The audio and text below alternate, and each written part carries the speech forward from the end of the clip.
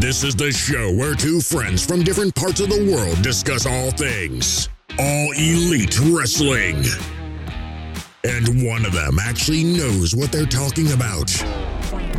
We'll let you decide. Welcome to the Beauty and the Beard Pro Wrestling Podcast with your hosts, Woody and Sarah. Welcome, everybody, to the Beauty and the Beard Pro Wrestling Podcast. I am Woody. I am Sarah. And this is your AEW Dynamite review for January 19th, 2022. Which I will call Moxley Day. Moxley Day. Moxley is back, and I know you're really excited to talk about one particular promo. Really excited to talk about Cody Rhodes' promo, right? Oh. It happens. I'm just kidding. I know you're ready to talk about that Mox promo. We're ready to talk about a lot. There is so much that happened on this show from last week to, not that it was a bad show, but the complaints we had with last week too. Yeah. Man, they felt like a completely different Dynamite. They really hit a home run with this one. They really read Twitter, didn't they? They did. That's why I have so much faith in the way they book shows and the way that Tony Khan runs this company, is that I really, really think he listens to what we say. Not us necessarily individually, us two, but us as a fan base. I think he really listens. He may listen to us. Who knows? Is that secret? Is that extra follower we've just got on Spotify? What's up, TK? Before we get into that, I want to remind everybody to listen to all of our other content, our Dynamite Rampage reviews, Q&As, topic discussions, interviews, and reviews and previews of pay-per-views. Also, don't forget to give us a follow on Twitter. You can follow the channel at BeautyXTheBeard. You can follow me at Let the Beard Play. And you can follow Sarah at Strange_Pixie. You can. And please give us a follow on Spotify, Google Podcasts, Apple Podcasts, wherever you podcast at. And don't forget to hit the notification bell on Twitter. And if you don't mind, if you enjoy the show, give us a 5-star review on iTunes, Spotify, or whatever you can give us a 5-star rating at. Please do that. Because otherwise the fairies die and the little pixies. Save them with the stars. Yep. All right. So, Sarah. Woody. Are you ready to talk about Moxley? Yes. All right. I'm just going to let you have the floor. Have at it. Ladies and gentlemen, welcome to my Moxley promo review. Moxley turned up looking absolutely fierce. Look, this guy is looking so healthy, happy, like reinvigorated. I feel like a bit of like AEW soul's come back. Not the fact that it was a horrible show without him, but it just makes me feel better knowing I've got another one of my boys back. So that makes me happy. Whoever shouted out stuff at him, you're brave. Dude, don't do that. Don't do that, man. Don't do that. You wouldn't say it to his direct face, so I wouldn't say it from across the room. No. But I just want to say that promo from Mox, I think, and pretty much all his promos are pretty fire, but I think that one at that time, in this time, and in my time right now in my life was so significant. Amen. Fighting your own demons is so tiring, exhausting. It's hard work. And you can look completely fine on the surface. Like, you can put masks on or whatever. But inside it's turmoil. But the way he's overcome his demons and stuff, you can't not admire the guy. So yeah, it was very poignant and it hit me in my heart and my gut. And yes, I did cry because it just resonated too much with me, if that makes sense. Yeah. So yeah, I love this, and I do love the fact that apparently now he only drinks blood. So I now have a vampire thing as well still. And I haven't had that since I was 19, the vampire craze. So that's coming back. Look, as much crap as I've given you about Moxley over the history of this show, Just know that whole time listening to you get to talk about Moxley again about that promo. I was smiling the whole time. Yeah, so he's happy, amazing. So happy to know you got that because I know, boy. Yeah, I know it's so important to you. Yeah. But yeah, drinking blood now. That's all he's drinking. Yeah. This man from this promo looks dangerous. Oh my God! He even said, "If you thought I was dangerous before," and I'm like, "Oh dear God." Because that promo was a babyface promo. It was him they just gave him the mic. Speak from your heart, and it's not a scripted anything. He's shooting from the hip, telling you exactly how he feels. This is as raw and real as you're going to get. But his actions, everything about the way he was walking, the way he was looking, screams heel to me. It screams, I'm going to do everything it takes to win matches, which means I'm probably going to beat down your favorite baby faces if I have to. And this is not, you could call him a tweener, but he has all of the trappings of just he's such a good heel as well. He's such a good heel. It's coming. Everything about the way he was walking to the ring. He slapped a sign out of a fan's hand on the way to the ring. I'm not sure what the sign said. It could have said "Welcome back, Mox." It didn't matter at that point. it didn't matter. You could just tell that attitude. Fired up, man. He's like completely reinvigorated. Yes, and if you're sitting near a rail when he's leaving ringside, move your knees because he doesn't care. Like literally, he'll just smash you with the rail. I ever get to a show, I'd love to be like at the front so I could like, hi Mox, hi Eddie, how are you? But I'm also petrified that either one of them will land on me and crush me, or that I will lose my kneecaps. You might want to play it safe. You might want to sit somewhere back where that guy was sitting when he was yelling at Mox. Yeah. That might just like we're loads of crash padding or something. Just like. Sarah's showing up front row in bubble wrap. Pretty much, I mean, but the next thing that I need, and I know Eddie's like, his orbital fracture and stuff. I think they've said on What Culture News that it's probably going to be 3 weeks, they're thinking, until he's back in the ring. But I'm hoping. Yeah. But I don't have to wait 3 weeks. Three boys to reunite. You wonder how long that's going to take, even when he gets back, for them to reunite, because there's something going on with Eddie and Proud and Powerful and all that. So he may be a little bit distracted when he gets back. I don't know. You don't think so? Okay. Nah, he's good for his boy. Okay, he's got a lot going on himself too. While Moxley was gone, so we'll see what happens there. But I tell you, Moxley.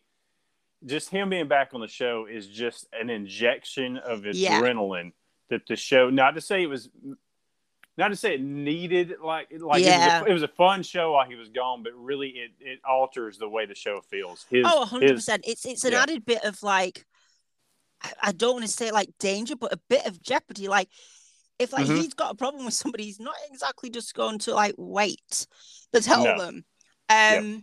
And also, they brought out a new Mox shirt, so it looks like I'm shopping. Ooh. Well, there you go. You got Sarah's money.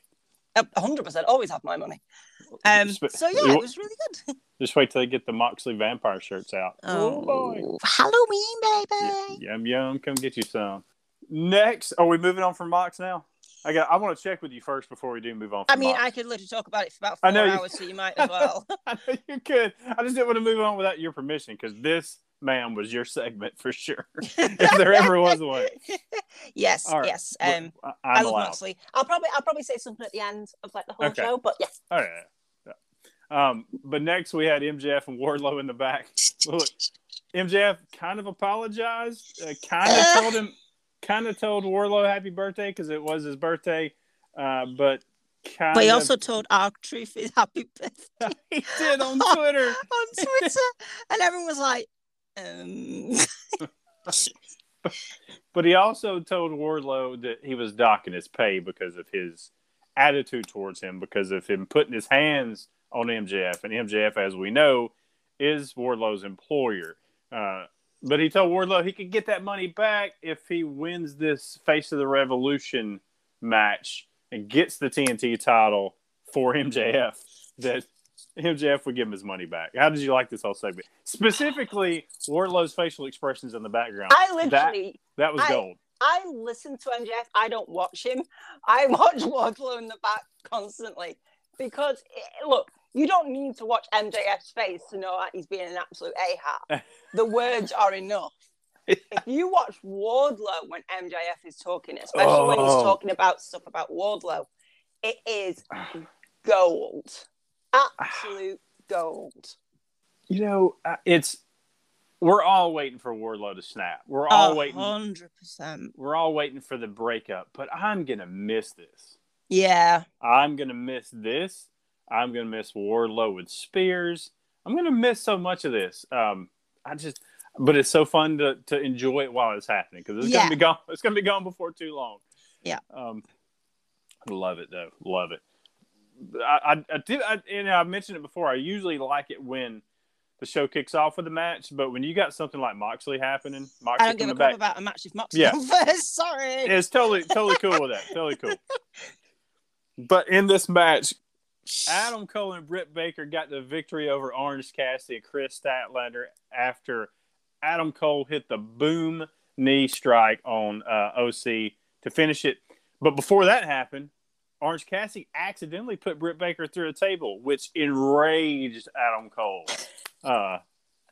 Awesome victory, awesome opening match for the show. What did you think about it? Oh my God. This is like, last week I was like, I'm really worried that this is going to be like a WWE thing, like the Seth and Becky and Lacey Evans and Baron Corbin thing. And oh my God, it wasn't. And I'm so happy because I was genuinely scared. I love the fact that this whole thing works because AEW aren't scared to kind of like, well, a female could technically, beat up a guy.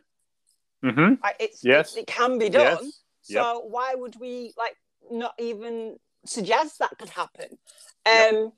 So I do love the fact that it's obviously meant to be Chris Statlander, Britt Baker in the ring, and then Orange Cassidy and Adam Cole. But I love the fact that Britt was laying on the floor, and Chris Statlander went up to the top row. Adam Cole was like, "No, you won't do it because I'm here," and she was like, "No, I'll do it," and just squashed them both. She is my girl, man. That was perfect. Brilliantly That was done. Brilliant. Yeah, that was an awesome spot. I love the fact that Britt Baker and Adam Cole are like, they remind me of Team Rocket out of Pokemon, but like the little dastardly little plans that they had. Like, all right, Britt, it's time to get the okay, let's get the table. So they set up the table, and then it was just like, oh dear, Britt went through the table, and you're gonna see Adam Cole's face is like the full descent of dark mist, just oh dude, you messed up. He may have the best reaction face he has in great AEW right faces. Now. And speaking of faces, the spot where Britt Baker was on the outside with Chris Statlander, Adam Cole's on the inside with Orange Cassidy, and Britt hit the Pittsburgh Sunrise. Adam Cole hits the Panama Sunrise, and then Orange Cassidy kicks out, and you have both Baker and Adam Cole with the shocked faces staring at each other. Yeah. Perfect camera shot. Camera folks, production, y'all nailed it with that one. That was so good. You see Brett Marvin. What the fuck? Yeah. You got the Tony Schiavone. What the F? 100%. I mean, that's going to be so gift. good. And then obviously, when the match is finished, the doctor's checking on Britt, and Adam Cole just pulls him away. I'm sorry, if I was injured on the floor and a doctor came to help me, and my husband removed the doctor from me, I'm pretty annoyed. Bring the doctor back. You don't know what you're doing. He does. Dude, you have no idea. Why you bring the doctor? You're a wrestler, not a medical professional. Oh, so good. So then, obviously, a little bit later on, after Adam Cole's match, and Britt Baker didn't get medical attention for some reason. Her other half didn't seem she needed it, although she just got flattened through a table. Was it Tony Schiavone or Alex Marvez? One of them was at the back wanting to chat to Adam Cole. He basically just took the man, he's like, get out of here. And he was just like, so, he's really, really mad, like, fuming. Yeah. And he really conveyed that well. And he was like, so, next week, we're having a lights out match. Anything goes. And I was like, hi.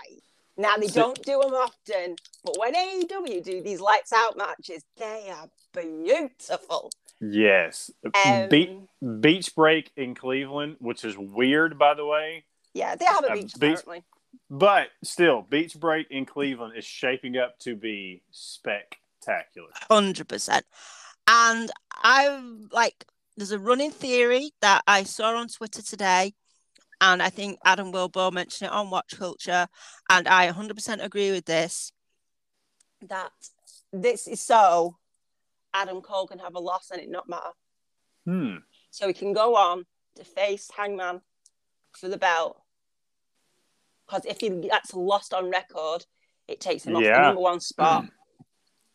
Does that, loses the match against Hangman for the belt, ends up sorting like with the feud with the Elite and all that type of stuff, and eventually turns babyface, and then he'll eventually win the belt as a babyface. Interesting. So we're thinking OC is going to win next week. Yeah, maybe. It just makes sense. Yeah, it does. Yeah, and I think that I love, where some of these feuds draw out a little too long. This one's been going for a pretty good bit, but this one to me hasn't. I feel like it's peaking at the right time. This isn't Matt Hardy. If this is the end of it, I think it's peaking perfectly, and it definitely, because of how the feud's been going, and specifically the table spot that he took personally, that Adam Cole, like, you did that to my girlfriend, how dare you, and that gave him the reason to want a lights out match. It wasn't just lights out of nowhere. Yeah, it's like we got there organically, and man, now it's got a chance to really peak at the highest and really feel awesome next week. So really excited for that. 100%. No matter how it ends up. Yeah, excited for it. I'm wondering how this is going to end up, by the way, though, as Alex Marvez is backstage with Chris Jericho and Proud and Powerful. And Santana and Ortiz were not happy with how Chris Jericho was talking about Eddie Kingston. I love this so much. They ended up walking away from Jericho. You feel me? Chris Jericho, I don't feel you. It's such an old white guy thing to say. I know, very Jericho. Just, I don't feel you. What does it mean? But so is this the beginning of the end of the Inner Circle? Look, I've said this for ages, and I agree with Eddie. Like, Santana and Ortiz have been nowhere near them titles. And the entire time they've been in the company, they've probably had a sniff around them, but they've not been anywhere directly near them. And it's the entire time they've been with the Inner Circle, because the Inner Circle, although it is a faction, and yes, they're a group and they're together and stuff. Yeah. Mainly everything that they do as a group is kind of to help Jericho out. If you look at it, the only thing that has been done individually is Sammy Guevara getting that TNT belt when Jericho wasn't there. Valid point. That's a valid point. So I honestly think it could be one of them things where, look, I like the Inner Circle. I think they're great. I did prefer them as heels. I definitely prefer Jericho as a heel. I also prefer Sammy Guevara as a heel. Santana and Ortiz can be whatever they want. They're just brilliant. But I want them as heels. Basically, make everybody heel. But I do think that they can kind of put the Inner Circle on a back burner for a bit, and just take Jericho away for a while, because he's just all the time. It's like a 2-year-old on sugar. It's too much sometimes, Jericho. Calm down. And then get Santana and Ortiz some damn belts. I demand it. Sarah demands it, TK. She demands it. By the end of 2022, if they do not have those belts, I will We're waiting. What are you gonna do? What are you gonna do? What are you gonna do, Sarah? I will write a tweet about how unhappy I am. Oh, look out. She's coming for you on Twitter. And I try and stay positive on Twitter. It's very difficult. Keep trying. What I do think, I think you're correct. I think something needs to happen with the Inner Circle. It's been it's getting a bit like samey. And it really hasn't been the Inner Circle for a while, for being honest. I know they're technically still a faction, but it hasn't really been physically together. Yeah. People have been gone and back and gone and back and doing their own thing. So I think what should happen now with this is that literally this is the end, the breakup of the Inner Circle, whether they officially announce it or not, or people just go their own way. So let this be it. Let it go away. And then a few years down the road, big reunion for someone helping somebody out. A few years down the road when it's at the end of Jericho's active wrestling career, that's when you bring him back for one last time for the end of Jericho's at the end of his run, when he's going to not wrestle full time anymore. And that's when you get that really emotional reunion. I think that's there. You can always go to that eventually, but I think this is the time now to break it up before it does really get. Otherwise it's just going to get. Otherwise, when they get back together, we might not look back on it fondly. Yeah, exactly. So we want to be able to do that. So. Yeah. Next, CM Punk squashed Shawn Spears. Literally. Who had this as a squash match on their bingo card? Shawn Spears definitely didn't. No. Bless him. Man, he just walked right into that GTS, in the story. And that was right after MJF had come out on commentary. So I think MJF had just gotten the headset on then. Yeah. Wait, what? I literally love the fact that Shawn Spears was like, MJF, watch me. Watch what I do. What should I do? And he's like, okay, I'm watching. Oh, no. Boom. It's done. It's like one of them kids that's trying to get the parents' attention. Like the family split up and the dad takes the kid to a swimming pool and he can't be that bothered because football's on. And the kid's like, Dad, watch me. He's like, yeah, great. Mm-hmm. Wait a minute, what happened? I was keeping up with the scores, man. What happened? What makes it even funnier is that they gave this full video package before the match too. Yeah. Which was highlighting Shawn Spears' promo from Rampage, which was brilliant. I loved hearing that again. But you get this build up to like, oh, we're gonna get this match and he's gonna expose CM Punk, and then no, not really. Yeah, I love it because he was like all on Twitter doing it as well, and he's like, I think he said something like, "This may be your guy," and I think I just quote cheated, going, "He is a guy, but you are also a guy." I don't know why. I was in a really weird mood the other day. So yeah, I mean, I get it's a bit like sucky for Shawn Spears. Yeah. And I understand, it's not great, but for this story right now, exactly, it was needed because we've got to prove like MJF is really running out of people to like kind of put forward. For the story they're telling, this was well done. It was perfect. And now MJF has lost his scarf. So. Yes, because MJF tried to sneak up behind CM Punk after the match. Didn't work out, and in the end, correct, CM Punk ended up with MJF's scarf. I don't know what MJF was more upset about. The fact that Shawn Spears lost, the fact that CM Punk exists, or the fact he lost his scarf. I would like to point out that MJF's scarf on Twitter is a great follow, by the way. 100%. Temporarily changed his name to CM Punk's scarf. Absolute gold. Love that. Well done, dude. Yes. Well done. But what I'm looking forward to now with this is not only, obviously, we're all looking forward to MJF versus CM Punk at some point, but I'm looking forward to the interaction between Shawn Spears and Wardlow. Because... and MJF, because I want to see how MJF is going to react to Spears, but he's given loads of like crap to Wardlow about it.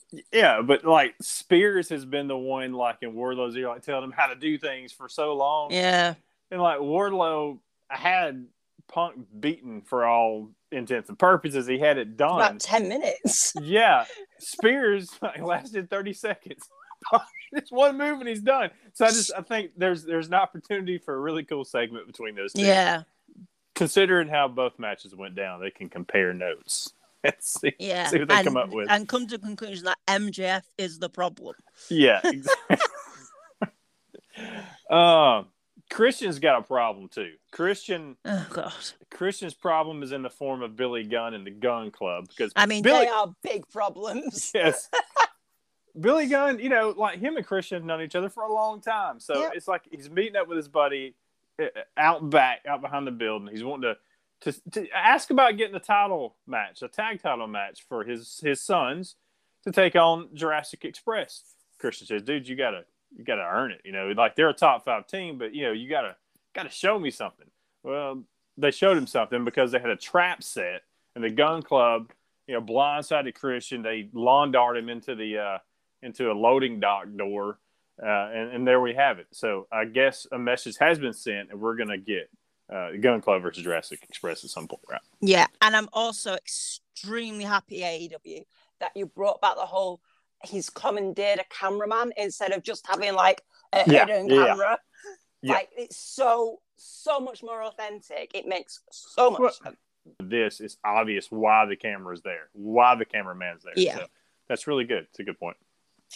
Now it's the Cody Rhodes promo, and there are some questions, a lot of questions coming out of this. There are a lot of shoots as well.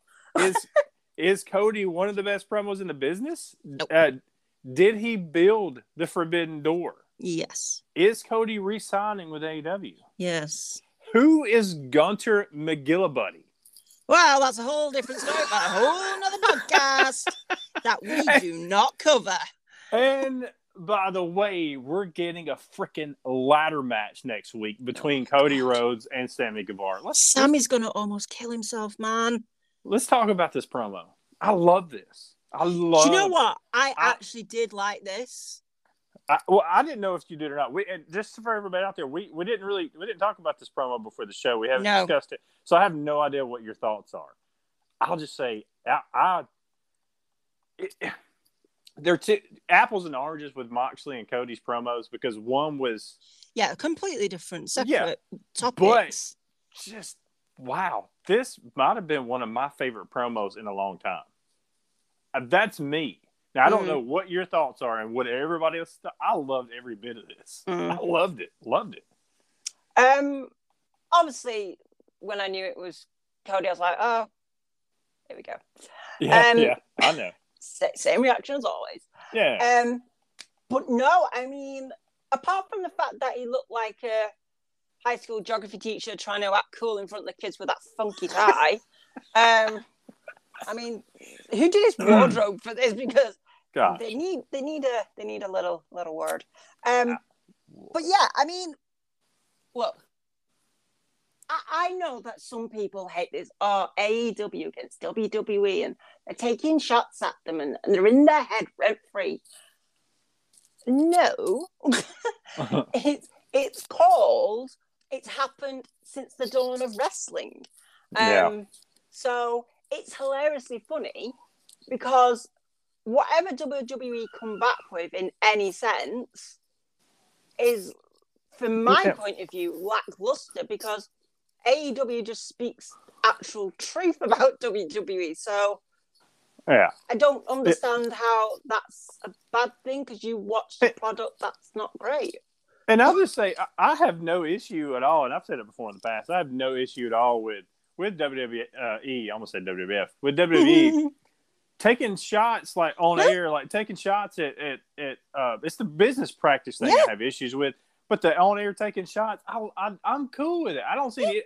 I grew up in the Monday Night War era when they were literally every night taking shots. I thought it was hilarious. It's good stuff. So I have no issue with it. They are all grown ups. Yeah. It's entertainment. Friends. It's entertainment. I know, but some of them are friends. Yeah. I love the whole Okay, so Cody Rhodes versus CM Punk at some time. Yeah. I literally, hold on, let me just get it on my phone. I sent something to Sidrick. I sent him, Cody Rhodes, Forbidden Door, completed it. And he's just replied, desperate for Punk Cody now after that. Like, could you, like, imagine, like, basically, Cody complimented Punk and then took the compliment away, stood on it, set it on fire, buried it in the hole, and then put a bomb on top of it. I mean, the guy literally was like, yeah, great, CM Punk, but no, me, I did all this amazing stuff. And he can say all he likes that he isn't turning heel. But I hate to break it to you, dude. You are. Just accept it. Move on. The first part of accepting stuff is to look at yourself and go, yeah, I am a heel. And just move on. Look, he was getting booed, and then all of a sudden, like halfway through this promo, he starts getting cheered too. It is so weird, and I love it. Funny. This felt like the I don't care, Cody. Like, 100%. I'm just gonna come. I don't have a contract, Cody, so I don't care. Yeah, it was. And we know he's going to resign. I'm joking when I say, is he going to resign? I really doubt that he's not going to resign. But I love this attitude of, I'm free, man. Like, I'm just going to say whatever because this might be the last chance I get to say it. Mm-hmm. It's brilliant. I love it, man. Yeah. I love it. And so good. He put so many people over in this, though. And I know. I think it's some of the stuff that's getting overlooked, man. Him putting over Jay Lethal. That's the one cutter that you don't kick out of. So be careful. You know, Randy Orton.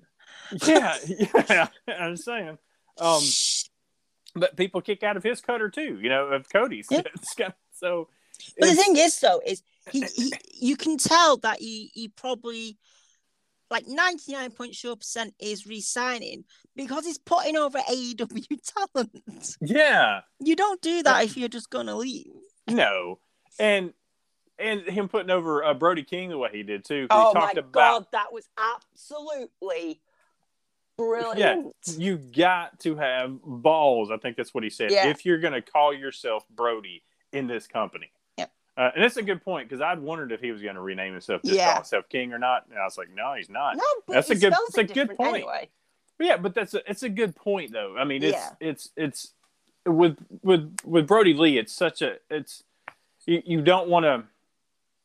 You don't want to have that name association because Brody Lee was so awesome and he's so loved in this company and in wrestling, period. So it's funny that you have, we joked about Gunnar McGillicuddy or whatever he called him. The fact that if you're not following NXT or WWE, you've missed some hilarious. Yeah. And I keep up with it on Twitter. If you listen to the show, you know, I don't watch any of that, but they renamed Walter to Gunther, and there's a whole underlying issue there. Yeah, go Google it. We won't delve completely into. But but really it's all about, like, you know, he had an established name too, and changing it to something else when obviously there's a chance here, a good reason I would say to change a name, to not call yourself Brody, but why? I mean, it's the name you've been going by, so why should he have to change it? He didn't have to. It was up to him if he wanted to change it, and he didn't want to, so he's not. He's not. You know, it's a completely stark difference of how they're doing names over there in the E than they are here. And anyway, so the other thing I just wanted to say about the whole Brody thing was, anybody else want to see -1 square to Brody King in a ring? Because Cody mentioned that too. He's like, in a few years, that would be great. Because don't forget, -1 has the whole Dark Order. Yeah, you got a whole faction. House of Black might need some more members. Yeah, before we get to that. Mm-hmm. Yeah, that was good.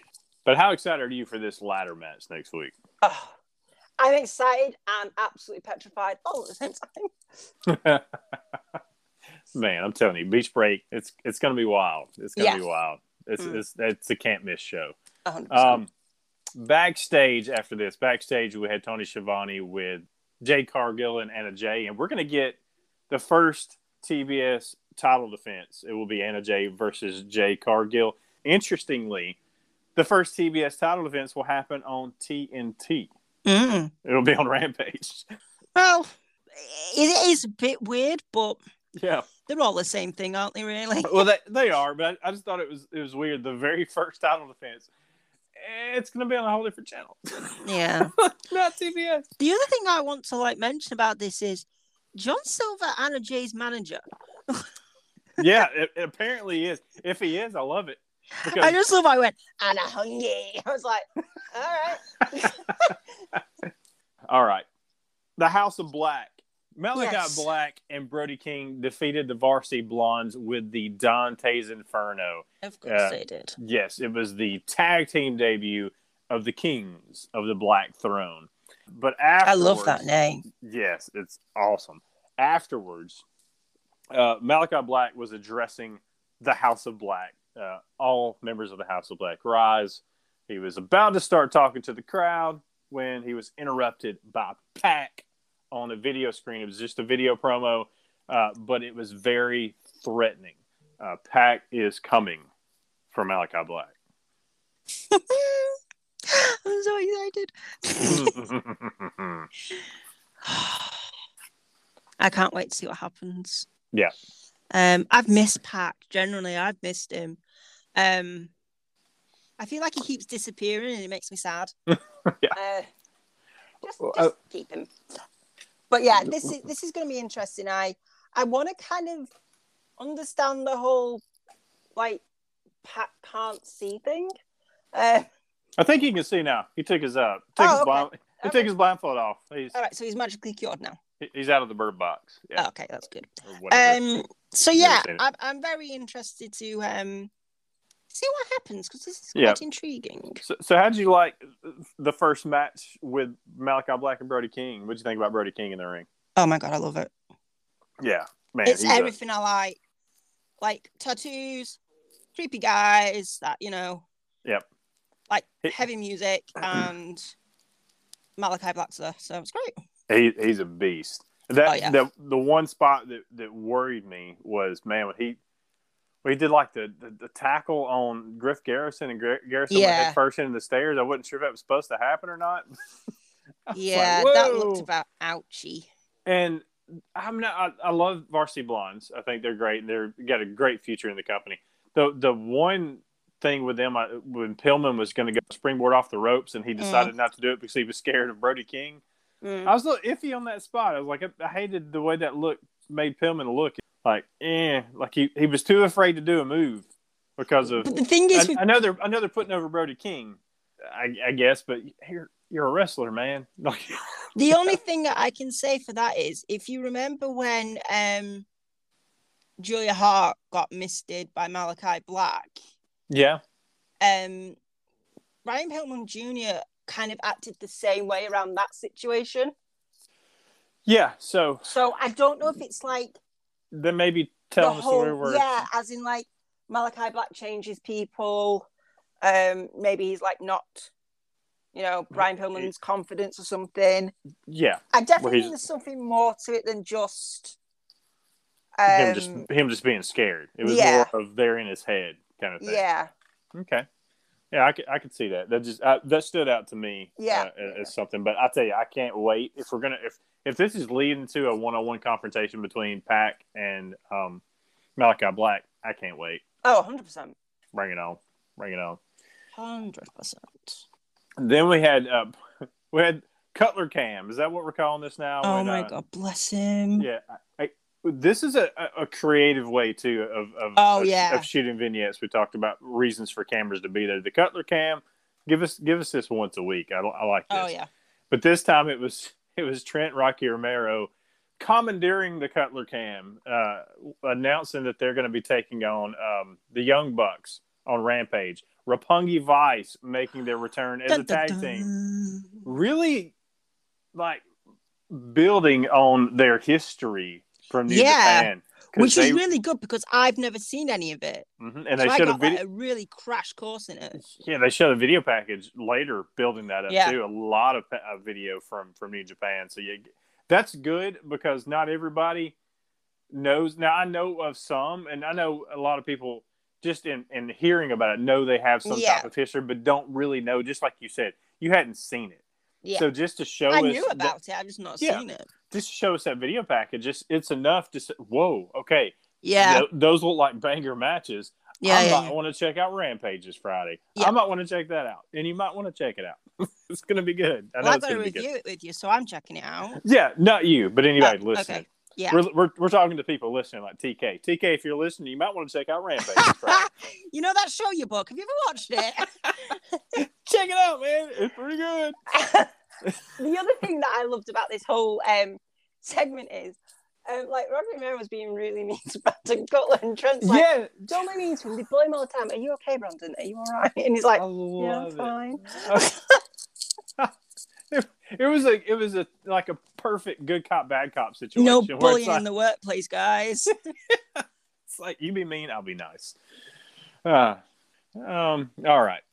Murder Hawk Monster Lance Archer in this next match defeated Frankie Kazarian. This is Lance Archer's, not his first match back. He had a match on Dark this week.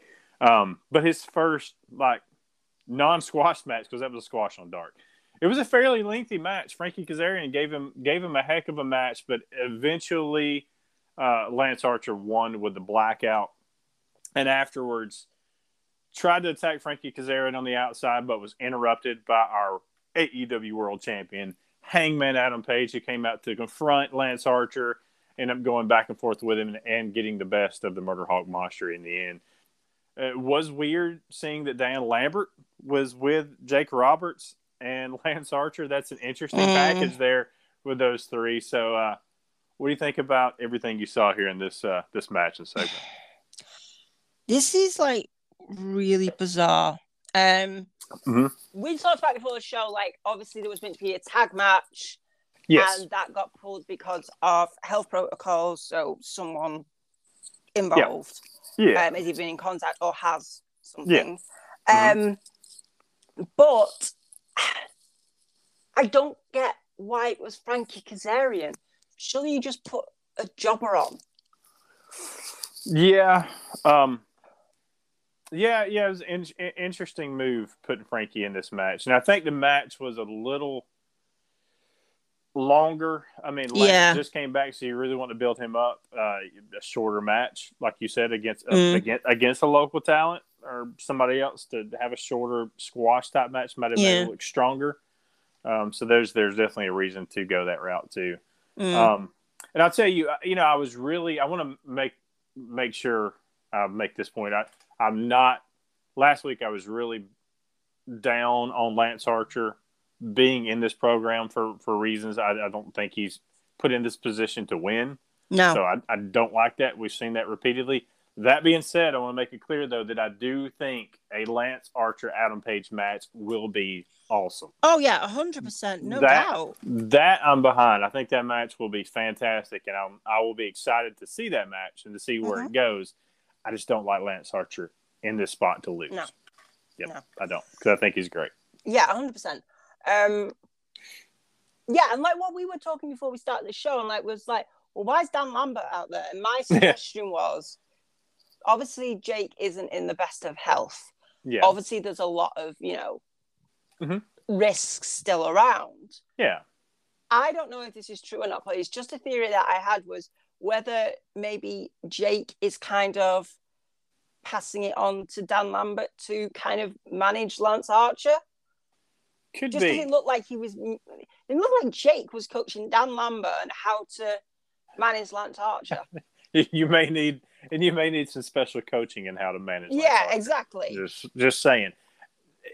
While it's weird seeing Lambert out there, there's a potential for it to be entertaining, just because, as you said, it's hard to manage Lance, and to see Dan Lambert struggle with. Usually, he's the one in control of his MMA unit, or Scorpio Sky and Ethan Page. He's very confident doing the talking. To see Lambert in a situation where he's not as confident, to where he's really having to choose his words wisely because if he says the wrong thing, Lance Archer may rip his head off.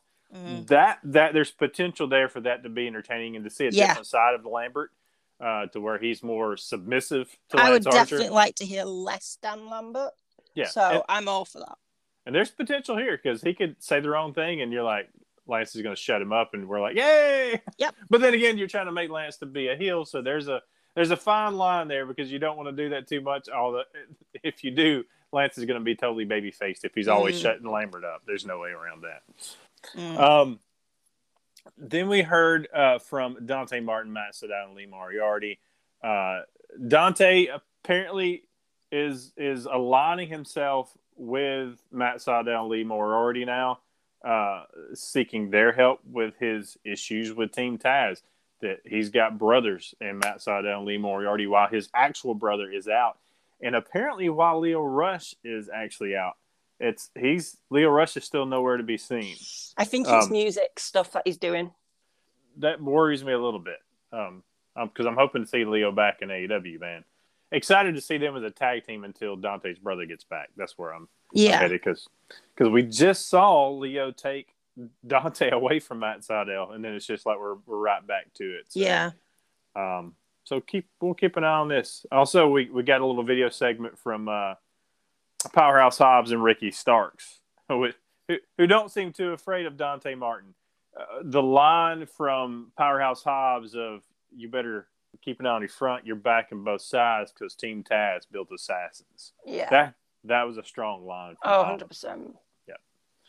I love that because it wasn't an interruption. It was just kind of like a response. It was. So instead of them like walking in on it and like, it made so much more sense doing it that way. And also the whole segment with both sides of them, with Matt Sydal, Lee Moriarty, and Dante Martin, and then obviously Hobbs and Starks. The fact that there was no interviewer as well. Yeah. I like that as well. So it felt, again, kind of like, very clean camera thing, like, we're going to talk about something. So I like that. Yeah, not too muddy where you're like, there's so much going on. It's just this and then this. Now we heard from both sides. Now we're moving on. Yeah. This next segment wasn't quite like that, though. We've seen issues with Layla Hirsch, Chris Statlander, and Red Velvet. We saw that on Rampage. But at this moment, as Statlander and Red Velvet are being interviewed, Layla comes in. She thinks that they caused them all three to lose their match, and she goes after Velvet, and Statlander ends up putting Chris Statlander in a submission on the floor, an arm bar. Look brutal.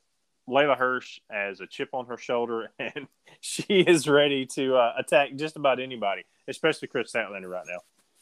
Yeah, I mean, heel Layla Hirsch is just brilliant. Yeah, I like heel Layla Hirsch. I could be well off the mark.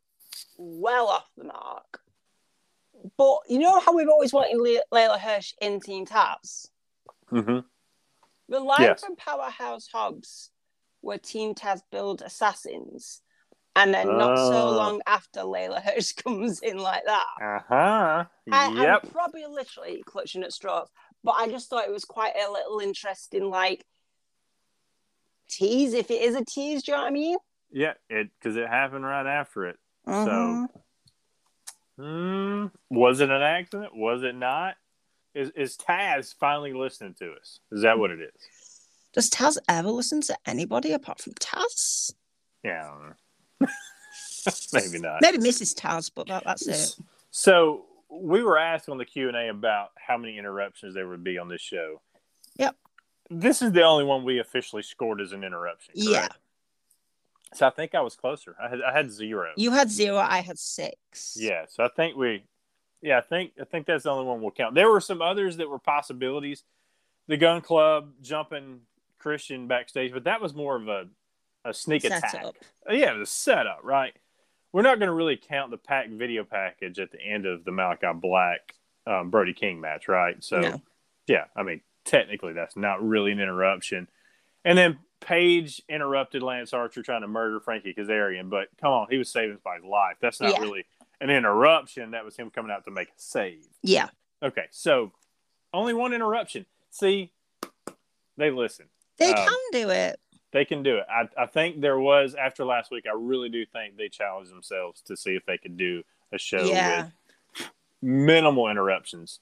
And it makes a big difference in how the show felt, how it flows. It also flows so much better. Absolutely. Because like interruptions, like especially like in interviews and stuff, it's so stop and start.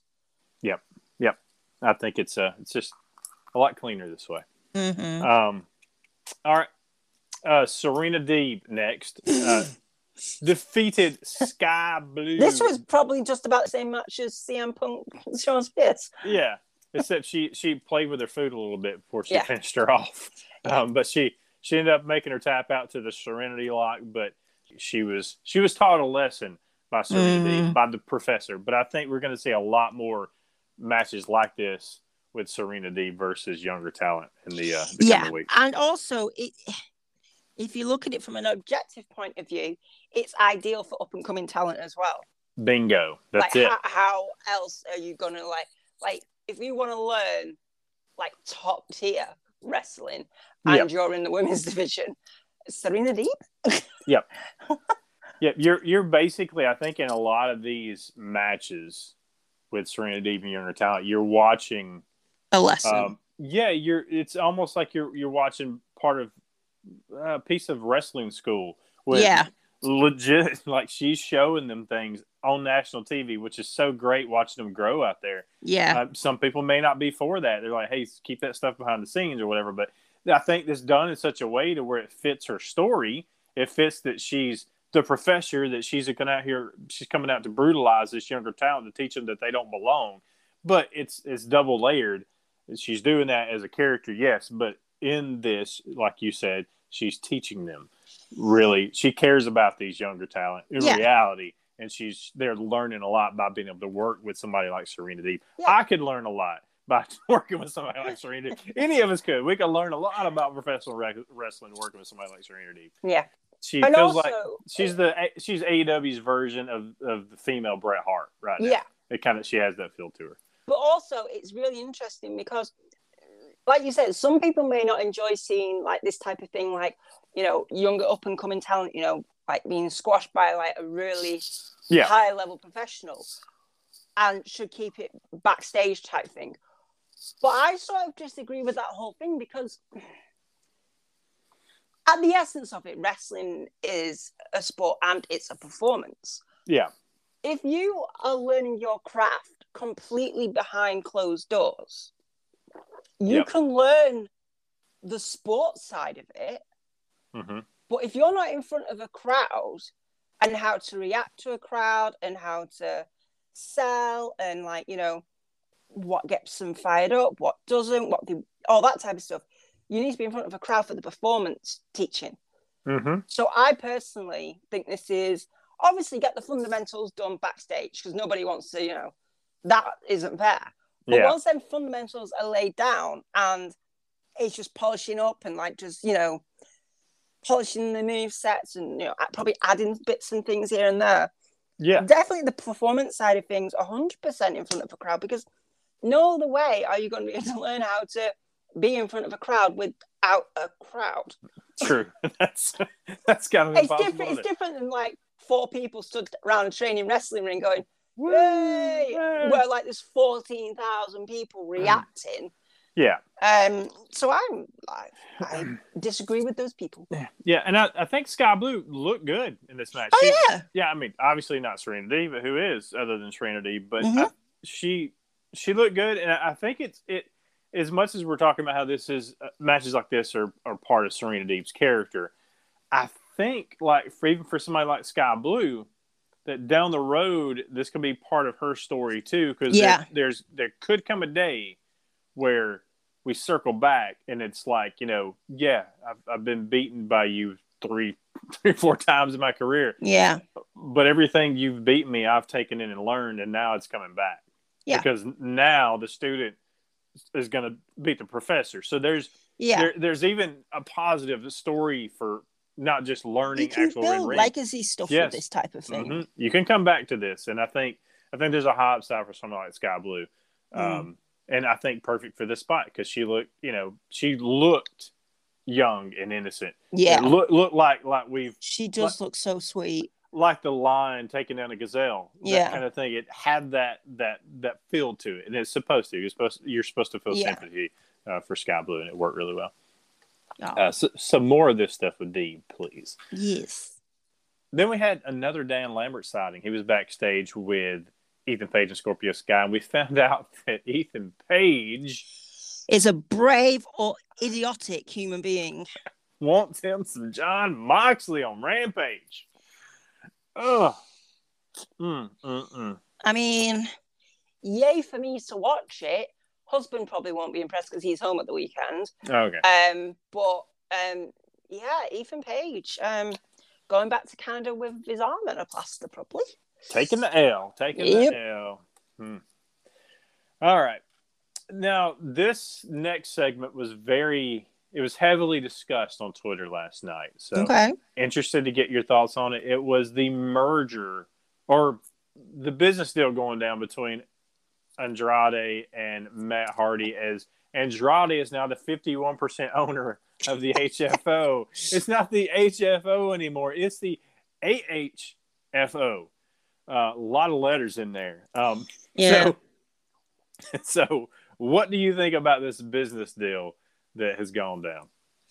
Look, I'm not the biggest fan of this whole Hardy office shindig. I don't feel like it's ever really got going. I love the fact that Private Party are like complete Hardy Boy marks anyway, because that's just hilarious. It makes sense. It makes 100% sense, and I'd be the same. But I don't really care about the whole business thing. What I am interested in is what this means. And if it means what I think people think it means, then I am very, very excited. I also would like to point out that the Private Party were very excited. And obviously, Jose was very excited, and Andrade and Matt Hardy. But if you look at the back, 3 people that do not look impressed. So that was the Butcher, the Blade, and the Bunny. Yes, they did not look happy. And considering how she's been recently, I would be scared, Matt Hardy. Yeah. So what you're saying people have been talking about out there is that this could mean the end for the Hardy family office as we see it. We think Andrade is going to eventually take over. Matt Hardy is going to be out. Private Party might be out. I don't know. The Bunny, the Blade, and the Butcher don't look happy, so they're probably going to leave. So you think this could be the dismantling of the Hardy family office. And somebody may arrive. Who are we thinking may arrive? I don't know. Have you ever heard of this wrestler called Jeff Hardy? I mean, he wasn't that big or anything. That's right. I've heard of him. So this could all lead to the eventual, Matt Hardy not being a part of any of this anymore and being a part of a tag team called the Hardy Boys. Yeah, I mean, like I said, they're not that well known. You literally have to be like in the depths of wrestling to know about this team. It is a pretty stacked tag division, so them youngins will have to work their way up. 100%. Just like everybody else. They will have to pay their dues. Maybe people will recognize them. We'll see. You never know. I mean, another one of them indie tag teams nobody's heard of. I wonder how many people that's annoyed. I will say I'll never get tired of hearing Andrade talk about wanting to recruit that kid. I know that kid that works for Sting. That kid that works for Sting. Because Matt Hardy was like, who? And so Hardy went, he's talking about Darby Allin. I'm like, here we go again. That's awesome. Look, I love Darby Allin and Sting. They are fantastic, but I so want that interaction, just like Darby Allin looking at him going, oh. I want the feud between Andrade and Darby Allin, just so Andrade can look confused. I was like, why are you mad? He doesn't understand why Darby's mad that he wants to hire him. He doesn't understand. I'm making money. I don't get this. I thought I was doing a good thing for you, kid. I'm trying to elevate you. I don't understand. I would just love to see him baffled by why. I want to see so like Sting. angry. Like, I'm sorry, what? What? So main event time. Sting and Darby Allin defeated the Acclaimed in the main event, and it was right off the bat. It was a handicap match. Oh, Darby like getting the chair to the throat, and we're thinking, he can't breathe. His throat's been crushed. And look, what we've discussed so much is that it's great that we see Sting in these tag matches because Darby or whoever he's tagging with can do the majority of the work in the ring. You still get Sting. You still get the legend. You still get the legend in the ring, but you don't have to put him out there too much. But then all of a sudden you're like, well, crap. We were wrong. Handicap match. Now what? Dude can go. Now you got to do double the work. Yeah, but the spots he had, the diving off the stage. My what? God. But in the end, though, it was Darby getting the hitting the coffin drop for the victory, pinning Anthony Bowen. Yeah, he couldn't let Sting have all the glory. No. What did you think about this main event, though? This was good. Look, I love the Acclaimed, and I love Darby Allin and Sting. I've just remembered when I don't know if anybody else caught this or if it's just my emo ears. But when they threw Darby into the ring post with the chair around his neck, I think it was Bones that went, "Welcome to the Black Parade." Threw him. I literally spat cups of tea over my floor because I was not expecting that reference and nostalgia hit from 2006 to be in wrestling. So, thank you.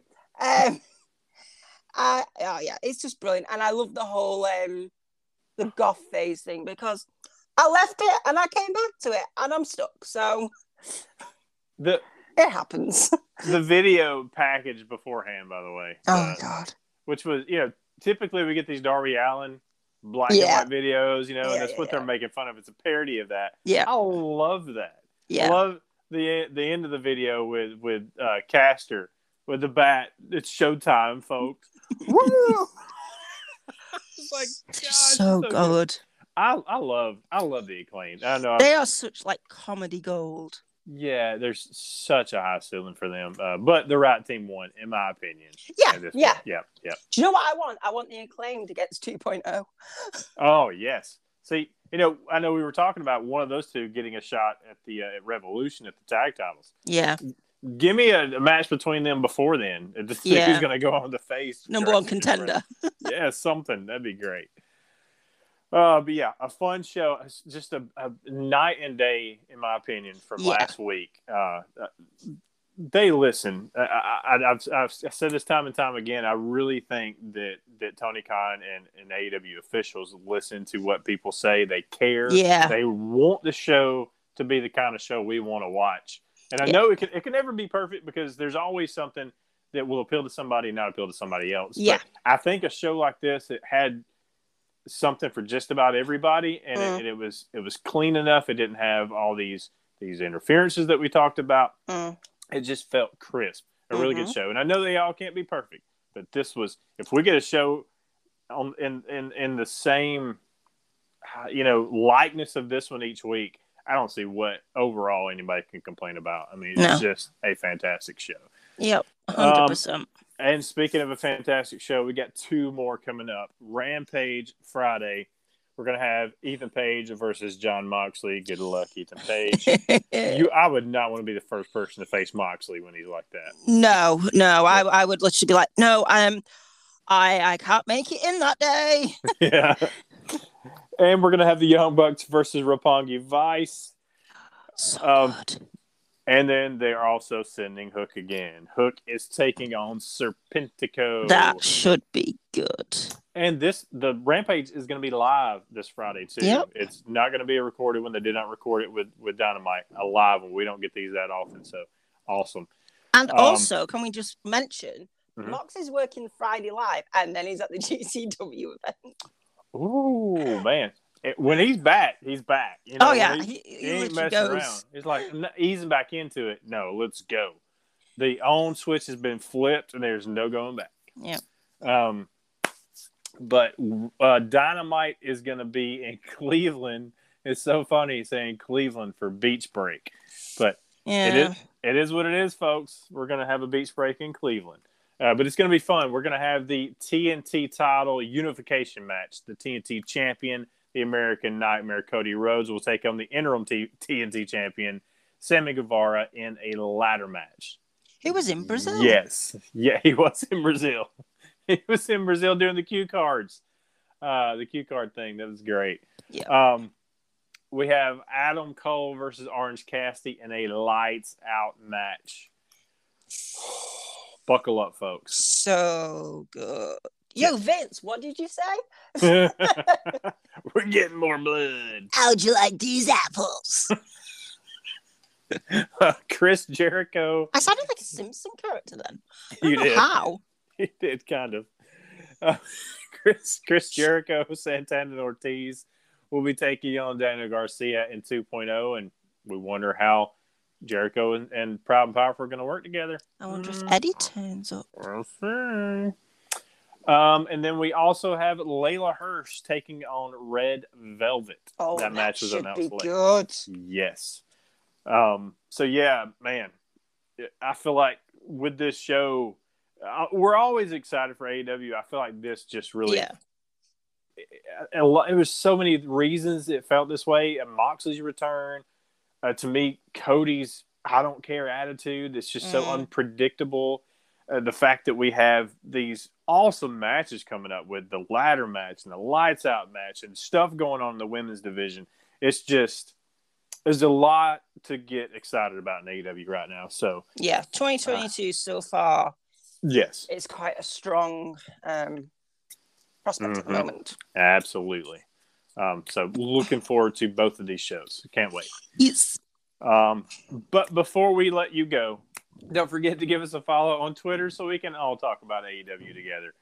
Follow the channel at BeautyXTheBeard. You can follow me at Let the Beard Play. And you can follow Sarah at Strange_Pixie. You can. Thank y'all so much for listening. Y'all be good out there. Be good to each other. And we will see you on the next one. Moxley's back. Woohoo! Bye.